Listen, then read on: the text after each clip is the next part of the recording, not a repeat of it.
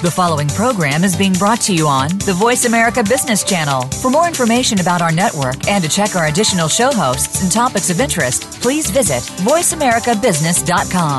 The Voice America Talk Radio Network is the worldwide leader in live Internet talk radio. Visit voiceamerica.com. The views and ideas expressed on the following program are strictly those of the host or guests and do not necessarily reflect the views and ideas held by the Voice America Talk Radio Network, its staff, and management.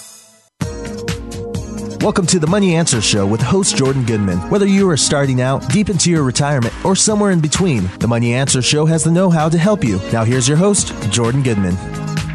Welcome to the Money Answer Show. This is Jordan Goodman, your host.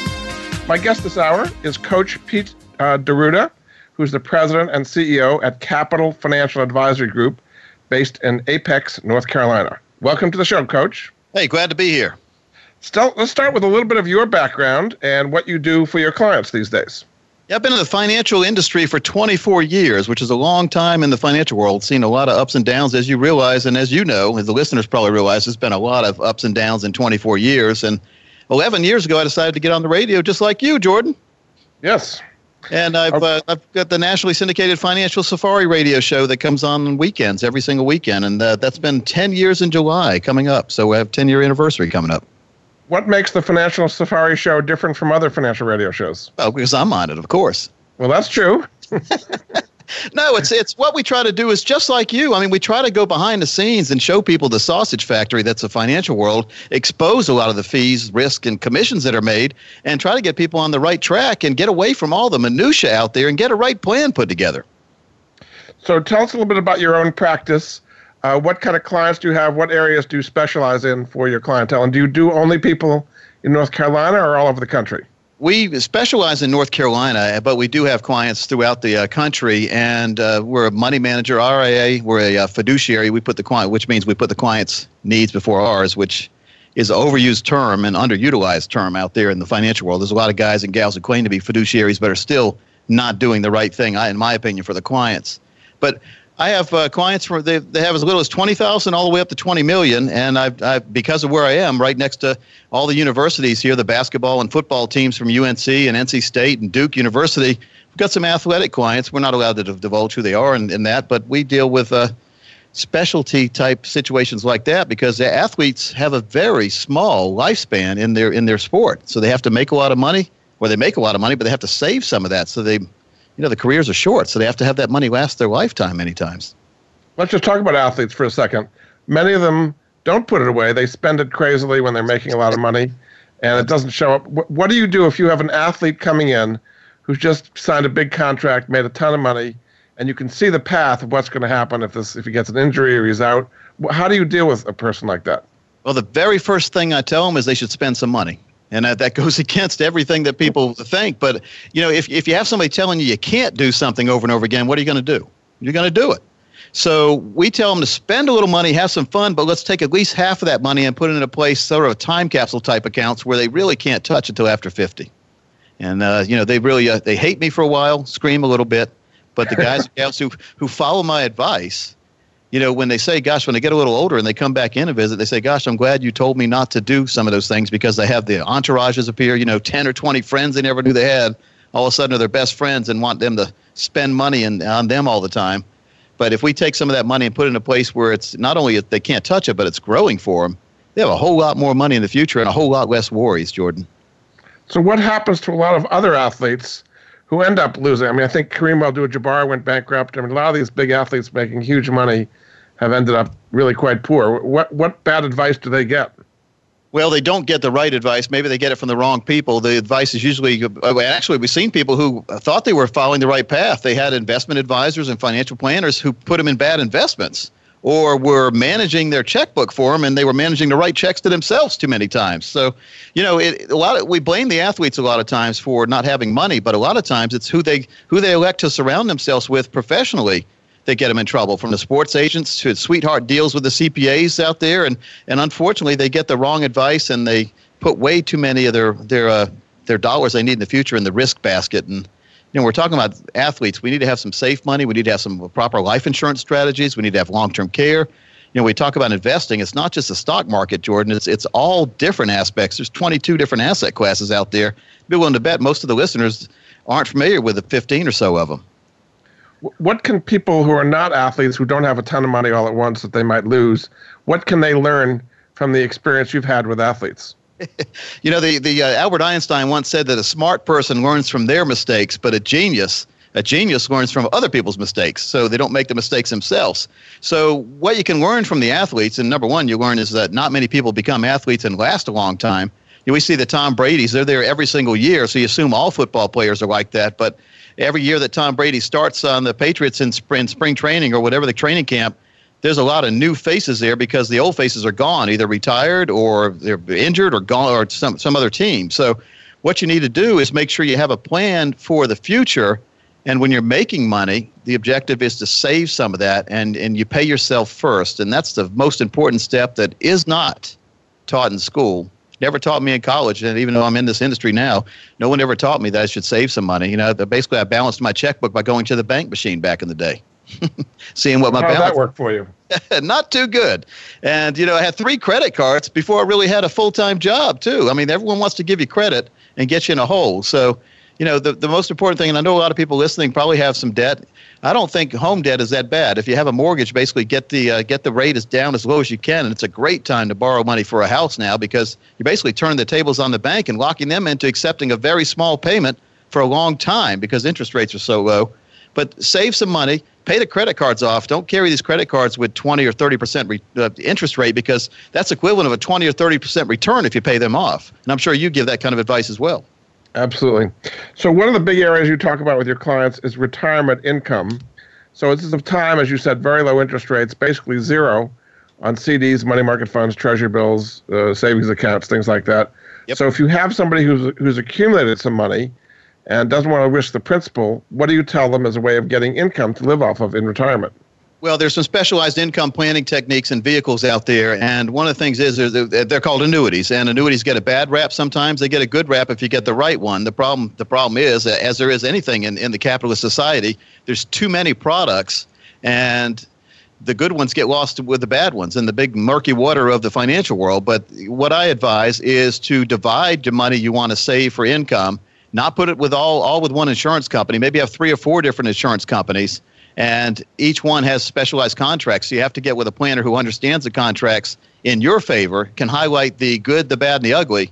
There's no such thing as a perfect financial vehicle out there for anyone, but the secret to making any choice when you buy something is looking at the good, looking at the bad, and making sure you can put up with the bad, and the good outweighs the bad.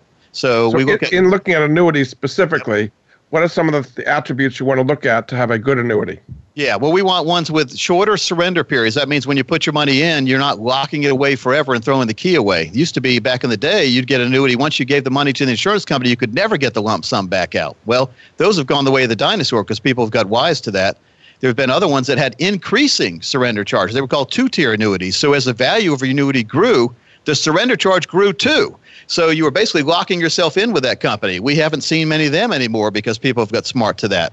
But what I look for is an annuity contract that has a guaranteed rate of growth for an income in the future. We call it a time capsule type account. So if you put a certain amount of money in today, and let's say 10 or 20 years from now, whatever you're looking at, maybe even 30 years from now, you are guaranteed to receive a certain amount per month for the rest of your life. Those are those are the magic pill in the financial world for income if we utilize the right contract. Again, you have to be with a very strong insurance company because you don't want your money going away if the insurance company does as well. So these are immediate annuities you're talking about, where you have a lump sum to put in to get income right away. How about starting younger and having a deferred annuity as a way of building up money tax deferred? Well, yeah. What I was talking about, though, immediate annuities, you basically give the money to the insurance company and they immediately start giving you income. But we have some deferred annuities with income riders that are available out there now. So you put the money away and let's say you have a 10-year horizon. 10 years later, you could start taking income, which would be a lot more than what it would have been if you had got an immediate annuity today. I don't like immediate annuities today because we're in a low interest rate environment. So you're locking yourself into a payment that is low based on the interest rate environment we're in today. So would you rather have the deferred annuity a variable annuity or an index annuity? What kind would you like if you're going to do a deferred annuity? Yeah, to me, myself, and of course I'm almost 50, I've never really found there are a couple of variable annuities that have come on the market now that are commission-free. They're available to investment advisors. That'd be the only variable annuity I'd recommend because of the risk of principal. To me, if you put money in an annuity, that should be your safe money. And if you want to invest in the market, do it through a managed account, get money managers, or even buy mutual funds or ETFs or individual stocks yourself. And how about index annuities? Those are quite popular. Do you like those? Well, I like them and then I hate them at the same time. Again, they're sold too much, and a lot of the guys and gals out there that are just insurance agents selling them don't understand what they're selling. So, you're not in the market, but you're sharing in the gains in the market, and you're locking in those gains each year if you're in the right one, and you cannot lose money due to the market. Now, you still can lose money due to surrender fees, taking the money out too early, but I do like the indexed annuities if you understand what you're getting into. And gosh, there's so many pages in some of these contracts, but there are some good ones. But again, you have to be with an advisor who understands all the different products and strategies out there and understands what they're selling. It's very confusing for a lot of people.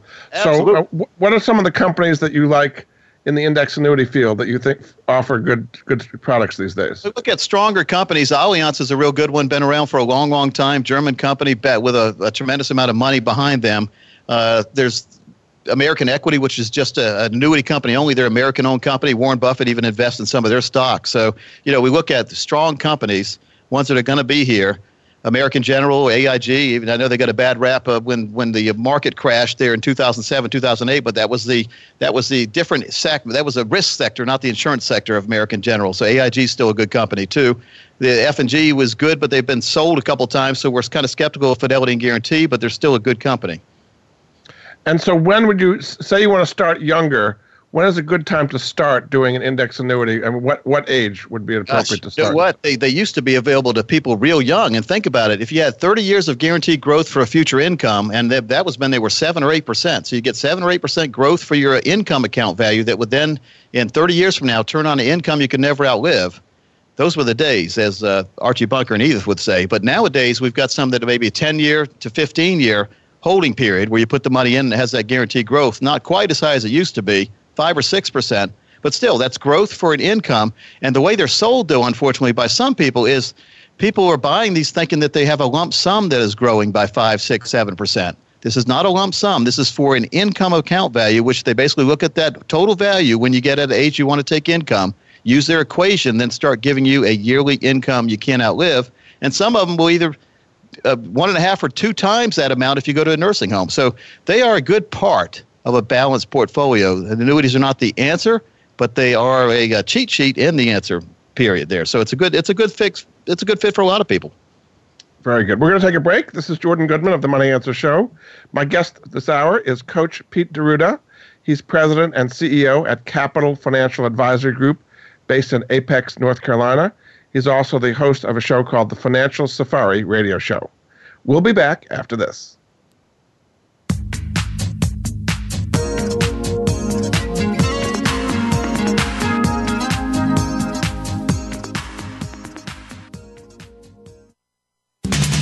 We're always talking business. Talk to an expert. Call now toll free 866-472-5790. That's 866-472-5790. Voice America Business Network.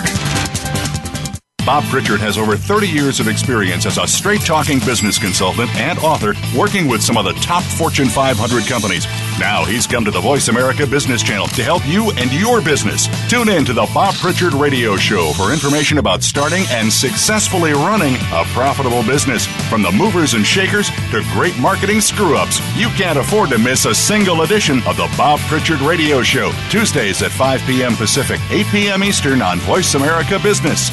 Leadership is a vital skill set in today's competitive global economy. Being a leader is not enough. To succeed, you must optimize your performance and know how to imbue others in your organization with leadership skills. Practical, actionable leadership insights are the focus of Leadership Development News, hosted each Monday at 9 a.m. Pacific, noon Eastern by Kathy Greenberg and Relly Nadler on the Voice America Business Channel. Doctors Greenberg and Nadler, who coach global leaders on how to be most effective, will share their insights and contacts. The path to leadership excellence begins here. We're always talking business. Talk to an expert. Call now, toll free, 866-472-5790. That's 866-472-5790. Voice America Business Network. You've been listening to the Money Answer Show with Jordan Goodman. If you have a question for Jordan or his guest, please call us now at 866-472-5790. That's 866-472-5790. Now back to Jordan. Welcome back to the Money Answer Show. This is Jordan Goodman, your host. My guest this hour is Coach Pete D'Arruda. He's the president and CEO at Capital Financial Advisory Group, based in Apex, North Carolina. There's a website you can find out more about Coach, which is saynotorisk.com. Welcome back to the show, Pete. Hey, good to be back. Tell people what they can find out at that website, saynotorisk.com. Yeah, it's saynotorisk.com. So 2 is T-O. And you get videos, you got audios, you got a lot of the articles that I've been quoted in and written in the past, and Forbes and Business Week and Wall Street Journal, that kind of thing. But it's basically, I think, Jordan, people need to get educated in the financial world, but they don't need to get overeducated to the point where they procrastinate or lock up and don't do anything. And I'm sure you see that a lot in your profession. Yeah, well, I mean, it's a time when if you take no risk, you're going to get no return, basically. So what is an appropriate level of risk? I mean, you say that you're risk averse, and then you're sitting there earning nothing. You say, I could take risk, and the stock market falls and you freak out. How do you get the appropriate level of risk for where people are at psychologically?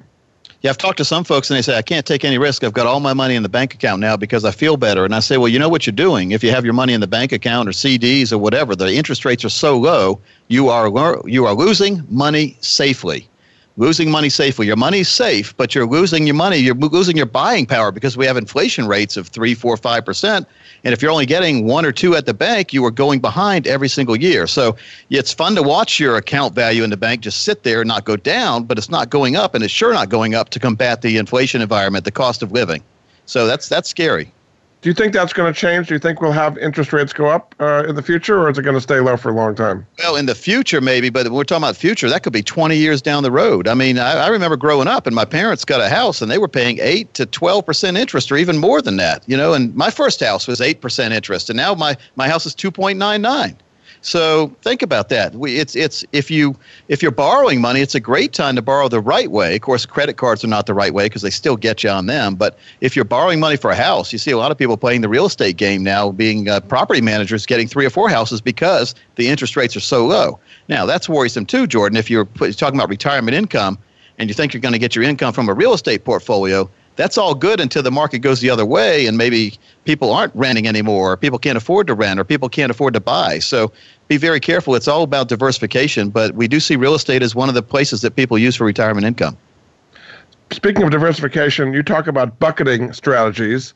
What are some of the buckets, and how do you allocate your money appropriately between the different buckets? Now, the bucketing strategy was invented years ago by Ray Lucia, and he had a radio show and everything. So give him credit for that. I guess promoting the bucketing strategy. It's probably been around a lot longer than just Ray. But the bucketing strategy is you take whatever you have put aside for retirement, and you divide it into 4 or 5 different piles, and then you put them in buckets, basically. And so some of those piles can continue to grow as you're living off some of the other piles. So the bucketing strategy basically says you take different risk for different times of your life. And if you have a 10-year horizon or longer, the theory goes that you can take that money and put more risk attached to it because you have 10 years or longer. Jordan, a long time ago, I was told that a long-term hold was 10 years or longer. But nowadays, in this internet generation we're in, with the investainment, the 24/7 investment channels out there, a long-term hold for many people is 10 minutes. And that's not a good place. It's not a good recipe because markets go in cycles. And a good cycle can take 10 years to come back. So if you're putting money in a place and you're watching it, hoping it goes up in value, it's sort of like trying to watch that pot of water that isn't boiling. The more you watch it, the less it's going to boil, it seems like all the time. So, if you need the money real quick, it's not a time to put it in the market risk. And it's sure not a place to put it in when you lock the money away where you can't touch it either. How do you rebalance your buckets? At the end of the year, take some gains from the things that have done well and put into the things that have not done well? That's what people typically would recommend. Yes, and especially if you're, when you're looking at the marketing, you can take that bucket for the market and divide it in different buckets, different little sub-buckets. But the dogs of the Dow strategy comes to mind. At the end of the year, you rebalance. So if you had stocks doing real well, You take some of the money out of the real well ones and put it into the stocks that did not do as well, as long as you still believe in those stocks. And in theory, you'll come out better in that. The dogs of the Dow strategy has been around for years and years. Now, as far as doing the different buckets, are you saying normally individual stocks or ETFs or mutual funds or managed accounts? What is the best way to be represented in each of the buckets? Every now and then there's somebody who wants to do it themselves. And what I let them do there is we set up some managed accounts where we have professional money managers who manage millions and millions of dollars and have a lot more experience in not letting emotions take control. But if somebody still wants to manage their own money, we'll take a little bit. We'll peel maybe 5 or 10% of their risk assets off the top and give it to them to open up their own individual brokerage account and see how they can do. But keep in mind, the average investor usually gets their clock clean compared to the professional money managers. And what is it that the individual is doing wrong that the professional is doing right? They let emotions take control, and the professionals there are, they mutual funds have managers, and the managers basically, they go to all the corporate events. They talk to the CEOs. They talk to them they play golf with them on a monthly basis sometimes. So even though they say they don't share some things, every now and then maybe they'll advise a mutual fund manager maybe they should lighten their load, or maybe they should increase their load based on what's going to happen next quarter. Because, you and I both know when you watch the market the day before the jobs numbers come out, you see some activity there that's not usually there, don't you? Right. So and every day like before earnings come out with a company. So don't be fooled to think that everyone's honest, and don't be fooled to think that everyone has the same information. So as an average individual investor here in North Carolina, I don't stand a chance against a money manager in New York City. So how about indexing, passive investing, as opposed to active investing? Yep. A lot of people are putting money into index funds these days. Does that make sense? Well, Jack Bogle said a long time ago, invest in the indexes, right? I mean, when you look at the Dalbar studies, the indexes usually beat the money managers, which is pretty funny. You pay a money manager 2% or more to manage your money, and 75% of them underperform the S&P. How does that make sense? So is that going to continue? Or this has been true lately. Well, I haven't checked my crystal ball lately, but but you never know. Here, a lot of people just get influenced by the fancy brochures and the song and dance of how some professional money manager is going to kill the indexes. But when you look at the indexes, there's nothing wrong with getting some of your money in an index mutual fund or ETF that's tied to the S&P 500. So how would you choose an allocation between index passive investments and active money management? Well, I think a good combination. I'm not an all or nothing kind of guy, and there are some managers out there, some investment advisors who are basically beholden to one or two of one of the strategies. They don't like both of them. I like a combination. When I get a pizza, I don't like pepperoni all the time. I like sausage and pepperoni. So let's mix them together. As we get older, I think it's better to be more passive than somebody who's younger. If you're younger, you can afford to pay the tactical managers to get in and out and hopefully beat the market. But keep in mind, with the market swinging like it has lately, you may get out just the time it's turned around and going up, and then you chase it up. So you're losing money that you could have had if you would have left your money alone. We had that flash crash a couple years ago, and people got their clocks clean because they had stop losses in there. They left to go to work that morning, and everything was fine. They come back, the stock's higher than it was when they left, but they find out they got out of that stock 10 points below. Yeah, indeed. Okay, very good. Another area I'd like to talk about is long-term care. So a lot of people living longer, they think somehow Medicare or Medicaid is going to take care of them if they need either home health care aides or assisted living or even nursing homes. That's typically not the case. What is the case to be made for long-term care insurance, and when should people typically buy it?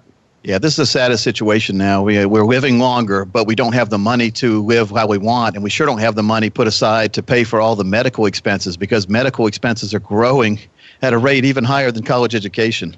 And I'm not a big believer, I'm going to say this because I want you to hear it. I'm not a big believer in standalone long-term care policies. And I've been licensed to offer long-term care for about 20 years now. I still have not offered one standalone long-term care policy. You know why? Why? Because number one, I read the contracts. And they're no fun. Hey, have you ever looked at the back of a hot dog route? The things that hot dogs come in and try to read the ingredients? Uh-huh. Some make it same idea anymore. So if I can't pronounce it, I'm sure not going to put it in my mouth. Now, one of the things that really has worried me about long-term care was the use it or lose it. But that wasn't the bad part. The bad part was they could never guarantee they would not raise the rates. And we've seen some tremendously huge rate increases by some of the biggest long-term care companies. We're talking about 40, 50, or 60% a year they raise the rates. And the reason why, number one, is they can't afford to offer what they sold you. And number two, they want you to leave on your own. They can't kick you out, but they can get you to leave. And so if we had a long-term care policy that guaranteed no rate increases, guaranteed the benefits, and guaranteed that when you passed away, whatever you put in would go to a beneficiary, that'd be great. But, Jordan, the life insurance industry has gotten smarter.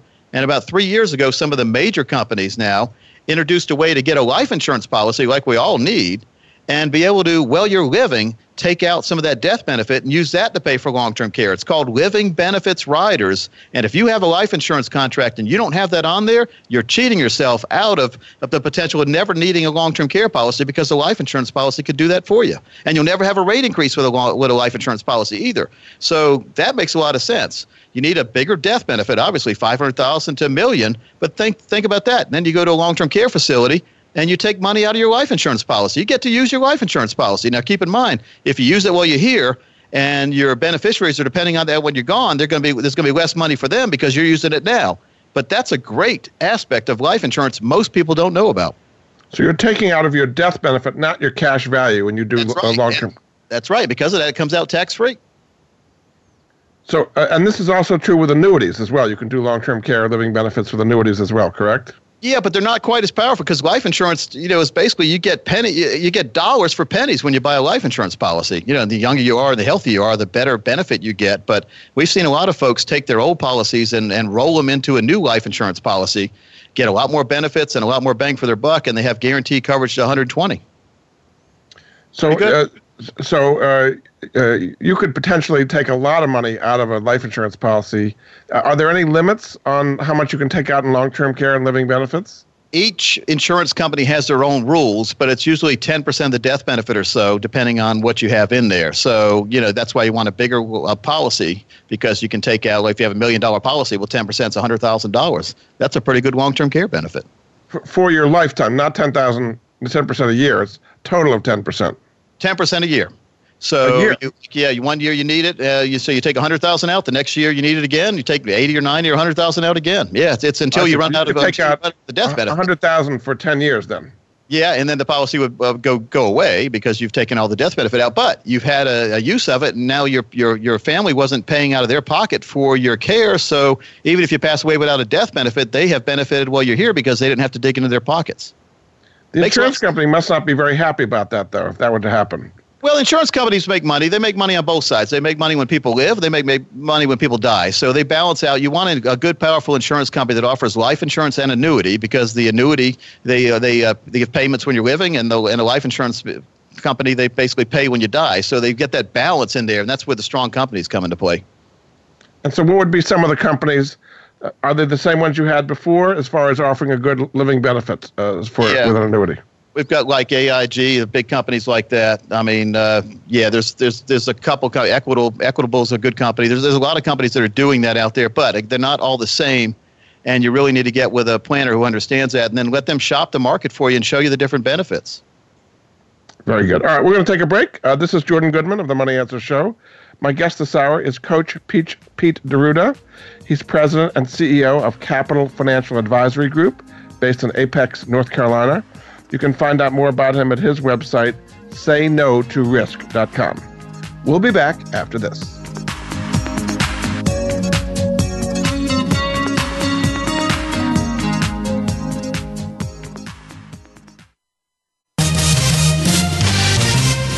Stocks, bonds, investment opportunities, financial news, and talk. We can help. Call us now toll free, 866-472-5790. 866-472-5790. Voice America Business Network. Capital Thinking takes you inside the worlds of policy, politics, law, and business. What happens in government, the legal arena, and the business world impacts your business every day. And we're going to take you on a behind-the-scenes tour of it all. Each week, we'll bring you unfiltered conversation with a variety of influential policymakers and leaders. Squire Patton Boggs will be your guide as Capital Thinking tours the halls of power. Join us for Capital Thinking on the Voice America Business Channel each Thursday at noon Eastern and 9 a.m. Pacific Time. Have you had a chance to check out Voice America's online magazine and blog, Press Pass? If you love our hosts and shows, check out articles that give an even deeper perspective. Plus topics about health and fitness, movie reviews, philosophy, business tips and tactics, spirituality, positive thought, current events, and even more about your favorite host. It's just a click away at vapresspass.com. That's vapresspass.com. VA Press Pass by Voice America. All access, all the time. From the boardroom to you, Voice America Business Network. You've been listening to the Money Answer Show with Jordan Goodman. If you have a question for Jordan or his guest, please call us now at 866-472-5790. That's 866-472-5790. Now back to Jordan. Welcome back to the Money Answer Show. This is Jordan Goodman, your host. My guest this hour is Coach Pete D'Arruda. He's president and CEO at Capital Financial Advisory Group, based in Apex, North Carolina. He has a radio show called the Financial Safari Radio Show, and he has a website, saynotorisk.com. Welcome back to the show, Coach. Hey, good to be back again. So we want to talk about financial advisors. Now, you are a financial advisor, and you are the paragon of virtue, but everybody else out there is not. So what are some unscrupulous things that you've seen advisors do, and how can people make sure that they don't get involved with those kind of people? Gosh, there's so much misrepresentation out there, Jordan. It's crazy sometimes. I mean, being on this side of the microphone and this side of the financial world, when I hear some of the commercials or see some of the stuff I see in print, I'm amazed they get away with it, some of these guys and gals. So people lying about returns, telling you a return is guaranteed when it's not. That's a worrisome thing. Like real estate investment trusts, I've seen a lot of people fall victim to non-traded REITs where they think that they're going to have a guaranteed return, but that's only based on the factor that real estate appreciates in value and then becomes public. Until then, your money's locked away, and there's no guarantee that money will ever come out. There's no guarantee that real estate will ever grow in value. Now, I'm sure you see some of that too, don't you? Sure. Oh, yeah. Yep. And I mean, supposedly all these things are being regulated by the SEC and their compliance departments and due diligence and all kinds of lawyers hanging around all these things. So how can anybody get hurt with all that compliance and legal stuff going on? Yes. Well, sometimes, especially when we see like people pushing precious metals like gold and silver, many times the line is basically blurry as far as which regulatory agency is supposed to step up. So none of them do. And my wife works for the state attorney general's office here in North Carolina. In the past, I've had her ask me questions from their financial division wanting to know what an annuity is. So that's kind of disturbing and makes me ask little questions. If you have the regulators not understanding all the annuities, how does the general public going to understand that? So let's talk about fees for a minute. What fees are appropriate and what fees are not appropriate for people to pay to get good financial advice? I was talking about this at lunch today with one of my junior advisors. I said, there's nothing wrong. You should be proud to say we have like a 1% management fee because, in our opinion, would you rather pay 1% fee and get somebody who maybe gets you a 3% or more return than somebody else that charges no fee? So fees are not the evil. The evil is paying for something when you get nothing in return. And unfortunately, there's a lot of guys and gals out there on the money management side. They go around to different conventions and their peer groups and brag about how many millions or hundreds of millions they have under management. Well, to me, the more money you get under management, the more attention you need to be paying to each one of those people with the money. So when you get a huge amount of money under management, are you really doing the best thing for your clients? I don't know. I mean, that's a question. I guess if you have enough staff, but if the customer or client hired you for you, and now you've pawned them off to a junior advisor, are they getting what they're paying for? So how about hedge funds, which probably charge the biggest fees of all, 2% plus 20% of the profits? Do you ever use hedge funds? Do you think that makes sense for people to invest with? Well, some people, with a lot of money and money they can afford to lose, and they're real accredited investors. I guess if you have $10 million or more, then a hedge fund may make sense. But again, you're on the fast track there. You can make a lot of money, but we've seen hedge funds take a bath in the past too, haven't we? Absolutely. Yeah, most of them have not, and they get these nice fees, but it doesn't work out too well for the client in many cases. I should have formed a hedge fund years ago. I could have made a fortune. And the 20% of the profit is amazing to get away with that. But, it's whatever. If people are willing to pay it, then you can have one. But eventually people get smart, and that's what happens with a lot of hedge funds. People get out. So you're saying assets under management is the best way to go. How about commissions or back-end fees or surrender charges? Should you always avoid those kind of things? No, I really think that, it's a combination. I mean, if you're willing to pay a fee, and it's usually quarterly, to have somebody manage your money, that's fine. But as long as we understand the three different ways that advisors are paid. One is fee only. That means that you charge a planning fee, and then they don't make any commissions or fees or kickbacks from recommending you go get your plan fulfilled from somebody else. And I'm here to tell you, there's a lot of people that claim they're fee only, but then they're making kickbacks after they tell you to buy certain products. So be very careful of that. Then the fee base is when you make a management fee. We talked about that if you put money under management. The third way is commission based. Now, the commission can either come out of your pocket as the client, or it can come out of the company's pocket, whoever product you buy. So to me, as long as we understand the products, there's some good fixed index annuities out there that pay a commission to the advisor. It's a one-time commission to get the client in there, but the money doesn't come out of the client's pocket. And therefore, I think that makes sense when we balance it with managed money, because you can have some safe money with the annuities and you can have your risk money with managed platforms. I mean, it comes out of the client's pocket eventually anyway. I mean, I see annuities offering a big first-year bonus, something like that, 6%, 7%, whatever it may be. But ultimately, doesn't that money have to come out of the returns of the client in some way? Well, yeah, but if they especially if they have the income riders included in there that have a promised 6% growth for income, it doesn't really matter what the company's making if they've promised you 6%, does it? It's like when you look at it, as long as you understand, you're not going to get rich, and that's how some of these indexed annuities are sold, where the advisor says you can get up to 30% a year if everything goes right. Jordan, everything's not going to go right. You're not going to get 30% a year in annuity. But if you're happy getting 4 to 6% and not having your money at risk, is it worth having somebody make commissions, even as long as you know it's not coming out of your money directly, because you know exactly what you're going to get, that range, 4 to 6%? To me, I'd say yes. I bought a couple of annuities myself, and because I know that I'm comfortable with that money not growing like crazy, but I don't want to see that money shrink at all. So how can one find a scrupulous financial advisor like you, as opposed to all these unscrupulous ones you've been talking about? You have to, and there's all sorts of rating agencies, and there's all sorts of places like ethics.net. You can go and research your advisor, but you really have to trust your instincts. I mean, because some of the best advisors have just gone off the track. You can have a perfect record one day, and the next day it could be littered with bad things. Like, you've seen this, in the money world, the guys are perfect, and then they're not. Bernie Madoff, clean record, and then he didn't have one.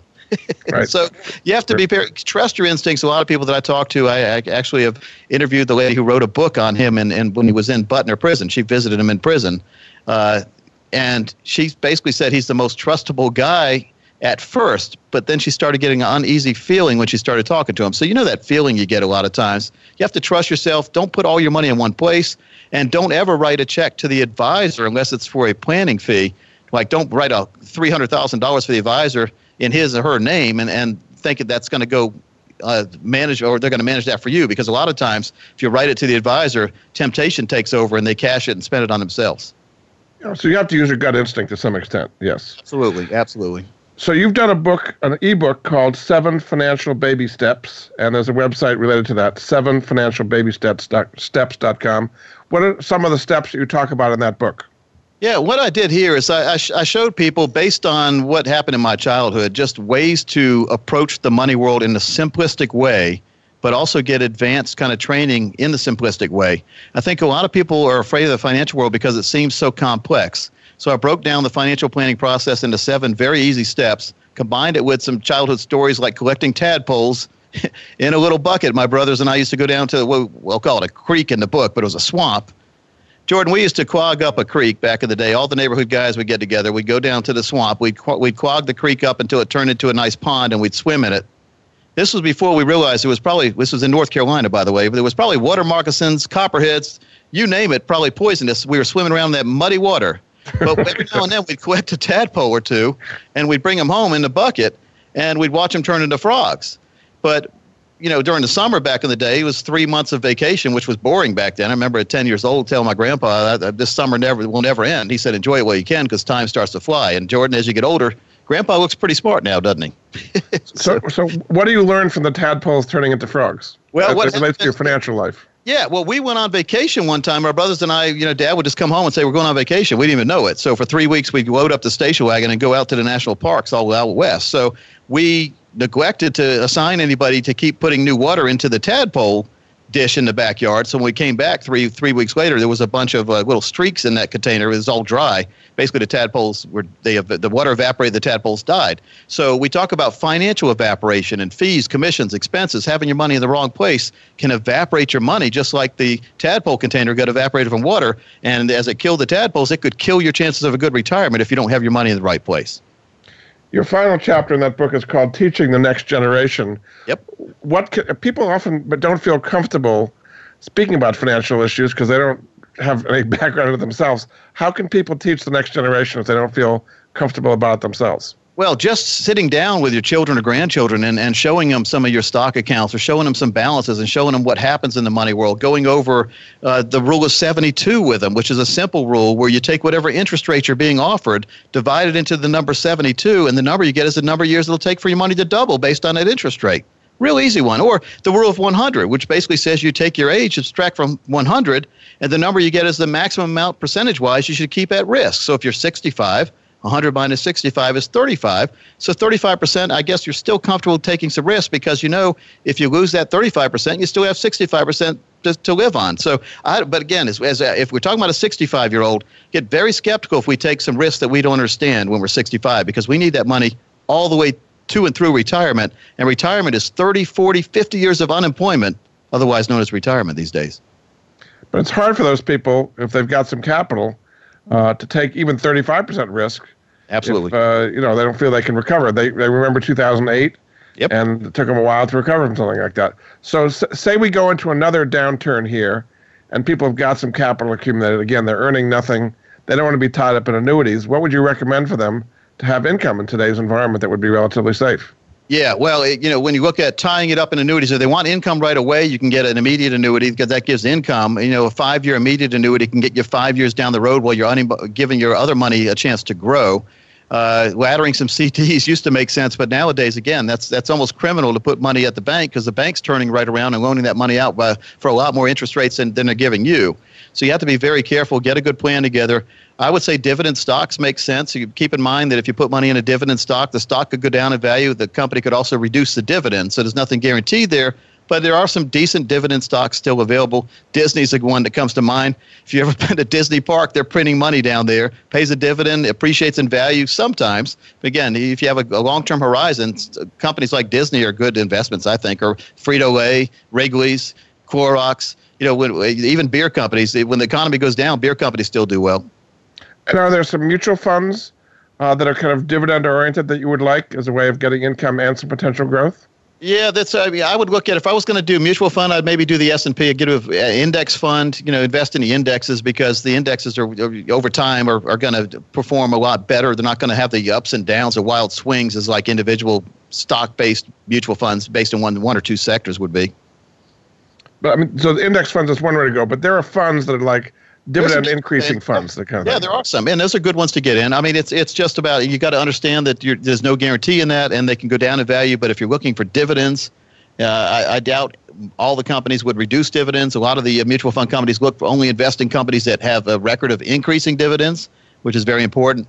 Again, past performance never guarantees anything in the future, but it's a good track record to base that on if you're trying to get dividends. Very good. Okay, we're going to take a break. This is Jordan Goodman of the Money Answer Show. My guest this hour is Coach Pete D'Arruda. He's president and CEO of Capital Financial Advisory Group based in Apex, North Carolina. You can look at his website, which is saynotorisk.com, and his book we discussed is called 7financialbabysteps.com. We'll be back after this.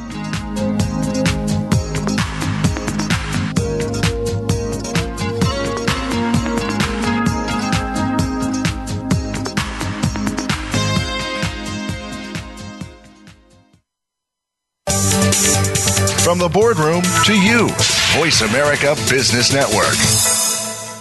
We hear it and read about it every day in the news. America is heading over a fiscal cliff. Home prices are still receding and unemployment growing. How can you preserve and increase your wealth in this kind of economy? Tune in to Turning Hard Times into Good Times with host Jay Taylor. Jay will explain the decline of our monetary system and the economy and will give you winning investment ideas and the tools to protect and increase your wealth. Turning Hard Times into Good Times with Jay Taylor can be heard Tuesdays at 3 p.m. Eastern Time, 12 noon Pacific Time on the Voice America Business Channel. What if every day was a good day for business? Because every decision you made was the best choice. What if you could receive regular input from credible sources and could acquire all the precise information you need exactly when you need it so you can make the right decision every single time? Because There's More challenges you to make better decisions. Join Laura Ellis every Monday at 9 a.m. Eastern, 6 a.m. Pacific, and 2 p.m. GMT on the Voice America Business Channel and learn how to think differently for better decisions, better business.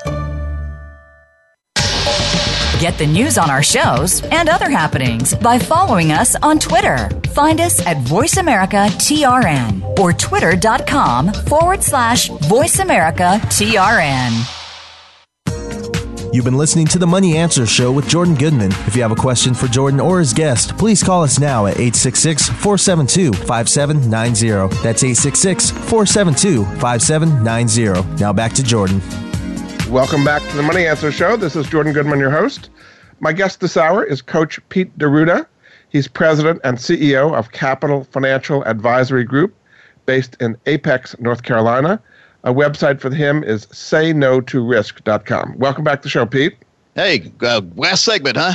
Yes, it is. So let's talk about the economy a little bit. Some people think it's doing better. Some people think it's doing worse. What is your outlook on the economy right now? Well, gosh, I'm amazed at how the market has recovered from the last little mini crash we had. How about you? Well, yeah. I mean, it came back, but have the underlying fundamentals getting better or worse? I mean, the United States seems to be around the world in better shape than a lot of other places, but are we being dragged down by what's happening around the world? Well, it's funny. Yeah, every now and then the global economy will flare up and rear its ugly head, and that's the reason it's pointed to for the market going down. But there are a lot of overpriced stocks out there, but, they continue to go up. So people just throw their arms in the air and invest with everybody else, the old mob mentality. One of the amazing ones is Amazon.com. I use it all the time, but, I mean, it's just crazy how that's gone. It went up $100 a share earlier this year, or last year, I guess the end of last year. Yeah. That's crazy money, Jordan.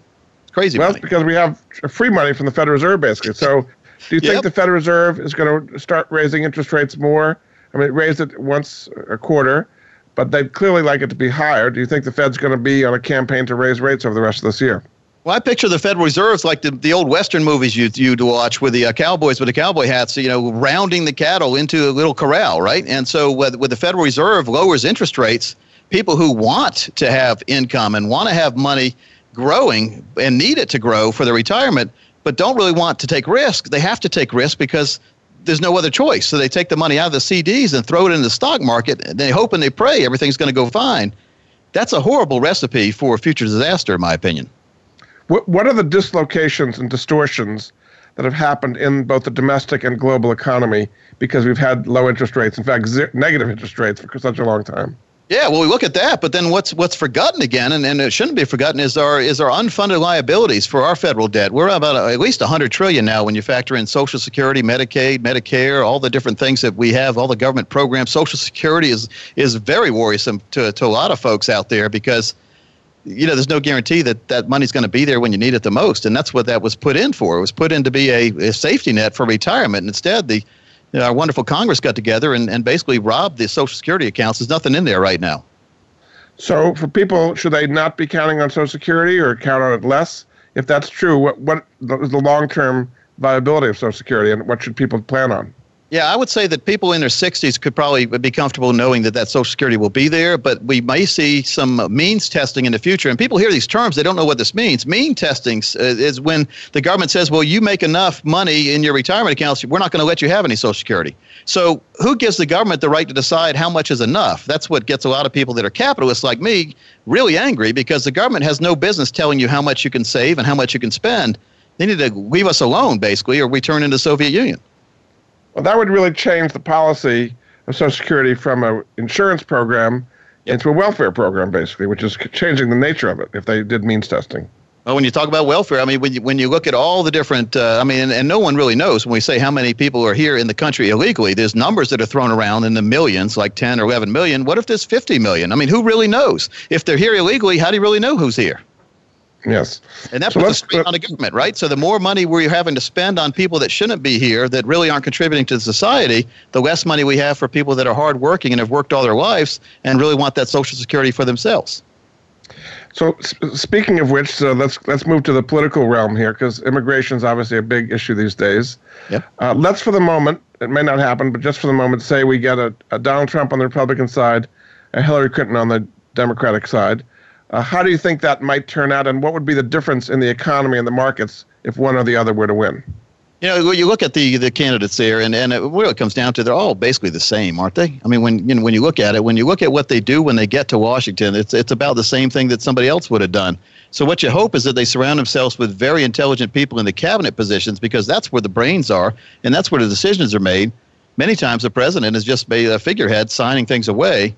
Congress is important too. I mean, so you need checks and balances. Lately, it seems like we've had less checks and balances and more executive orders, and that's not something that's something that happens in the old days of the medieval days when you had a king and a court. Yes. I think we really need to get down to no more of these fast track bills going by when they're signing 3,000-page bills overnight where they haven't even read it. Remember Nancy Pelosi, we need to pass it to see what's in it? I mean, I almost hit the roof when I heard her say that. That was about the Obamacare stuff. And now we're seeing really how bad Obamacare is. I mean, you got companies that are going out of business. We got rates going up through the roof, and now people are saying it's time to go to a single payer system, and that's what the goal was all along. So if the Republicans got in, do you think they could, as they call it, repeal and replace Obamacare? What would they replace it with? Well, that was why it was important to get it through real fast, because it's hard to take away free stuff after you give it to somebody, isn't it? For sure. So I don't think we'll ever see it go away. I do think we need more freedom of choice. We need to get rid of the interstate borders. Like a lot of times there'll be an insurance policy that's really good offered in North Carolina, but not in South Carolina. It needs to be federally covered. So like if you can get it in North Carolina, you should be able to get it in North Dakota, that kind of thing. If we could get rid of that. And, of course, underwriting it makes sense. I mean, to say everyone can get a policy is crazy, because that means you're rewarding somebody for, in many cases, I know that people are, that's just what's happened. They were born that way. But a lot of people are self-induced, like they're way overweight because they eat too much. Maybe their liver's in bad shape because they drink too much. Why should they be able to get coverage just like you if you've watched everything you've eaten and you've made sure to drink moderately? How are you penalized for their mistakes in the past? So, again, it's crazy right now what's happening. It's going to put really hurt. It's really hurting already. The health insurance companies that basically they bowed down before this bill and they endorsed it, and they basically with open arms somehow. They were told something probably that isn't true, and now they're paying the consequences. Blue Cross can't even handle what's going on. Their computer system broke down. They've come out with new billing systems now. I've got double billed over and over again now because of my Blue Cross. So they don't know what they're doing there. They didn't realize how bad it was going to be. You think health insurance premiums are going to rise more from where we are already, even though they've risen? Mine has doubled in the last 3 years, where they would only go up $10 a year back in the day. So, yes, I think they'll continue to go up until, I mean, people are paying more for their health insurance than their house these days. It's got to stop somewhere, Jordan. Even healthy people, which is crazy. And the deductibles have skyrocketed, too. So I can see paying more, I guess, if you have a lower deductible or no deductible. But now the deductibles have gone way up. The copays are out of sight. And the premiums are even fasterly rising than that. I know that's not a word, but we'll just pretend it is. So you think that could be changed legislatively, that if they so-called repealed and replaced Obamacare, that you would have to get some people who have become insured not to be insured anymore, because that's what's driving up the costs?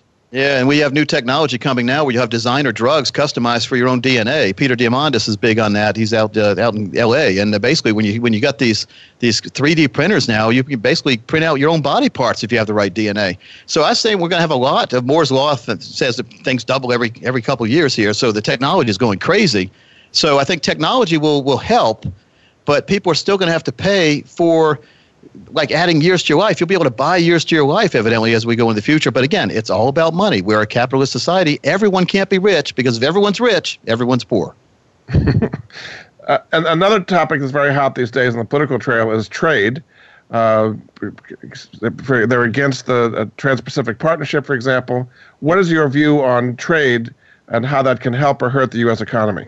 I really think that trade should help us. I mean, we need to put more money. That's where we need to invest our money into more industry here that can generate revenue worldwide for our economy and bring money in. We spend a lot of time sending money out and bringing in cheap goods. Let's export some of our technology to countries we are friends with, not some of the technology that get us in trouble. And I think we'll benefit as a society that way. So you've said a lot of scary things here. You think health premiums are going up. You're worried about Social Security. There's a lot of unscrupulous advisors out there. It's a scary world. So in the final minute or so we have left, why don't you kind of wrap all this up? Taking your advice, how can one thrive with this kind of unsafe, volatile environment? Yeah, well, the secret is to get educated. And for all your listeners, Jordan, if they go to 7financialbabysteps.com, they can download a workbook series, action guide, as well as a audio series, a 7-part audio series explaining the 7 baby steps. This will help for anybody, any age, 10 to 100, basically get educated in the financial world. Again, that's 7financialbabysteps.com. Well, thanks so much. My guest this hour has been Coach Pete D'Arruda. He's president and CEO of Capital Financial Advisory Group. In addition to 7financialbabysteps.com, his other website is sayno2risk.com.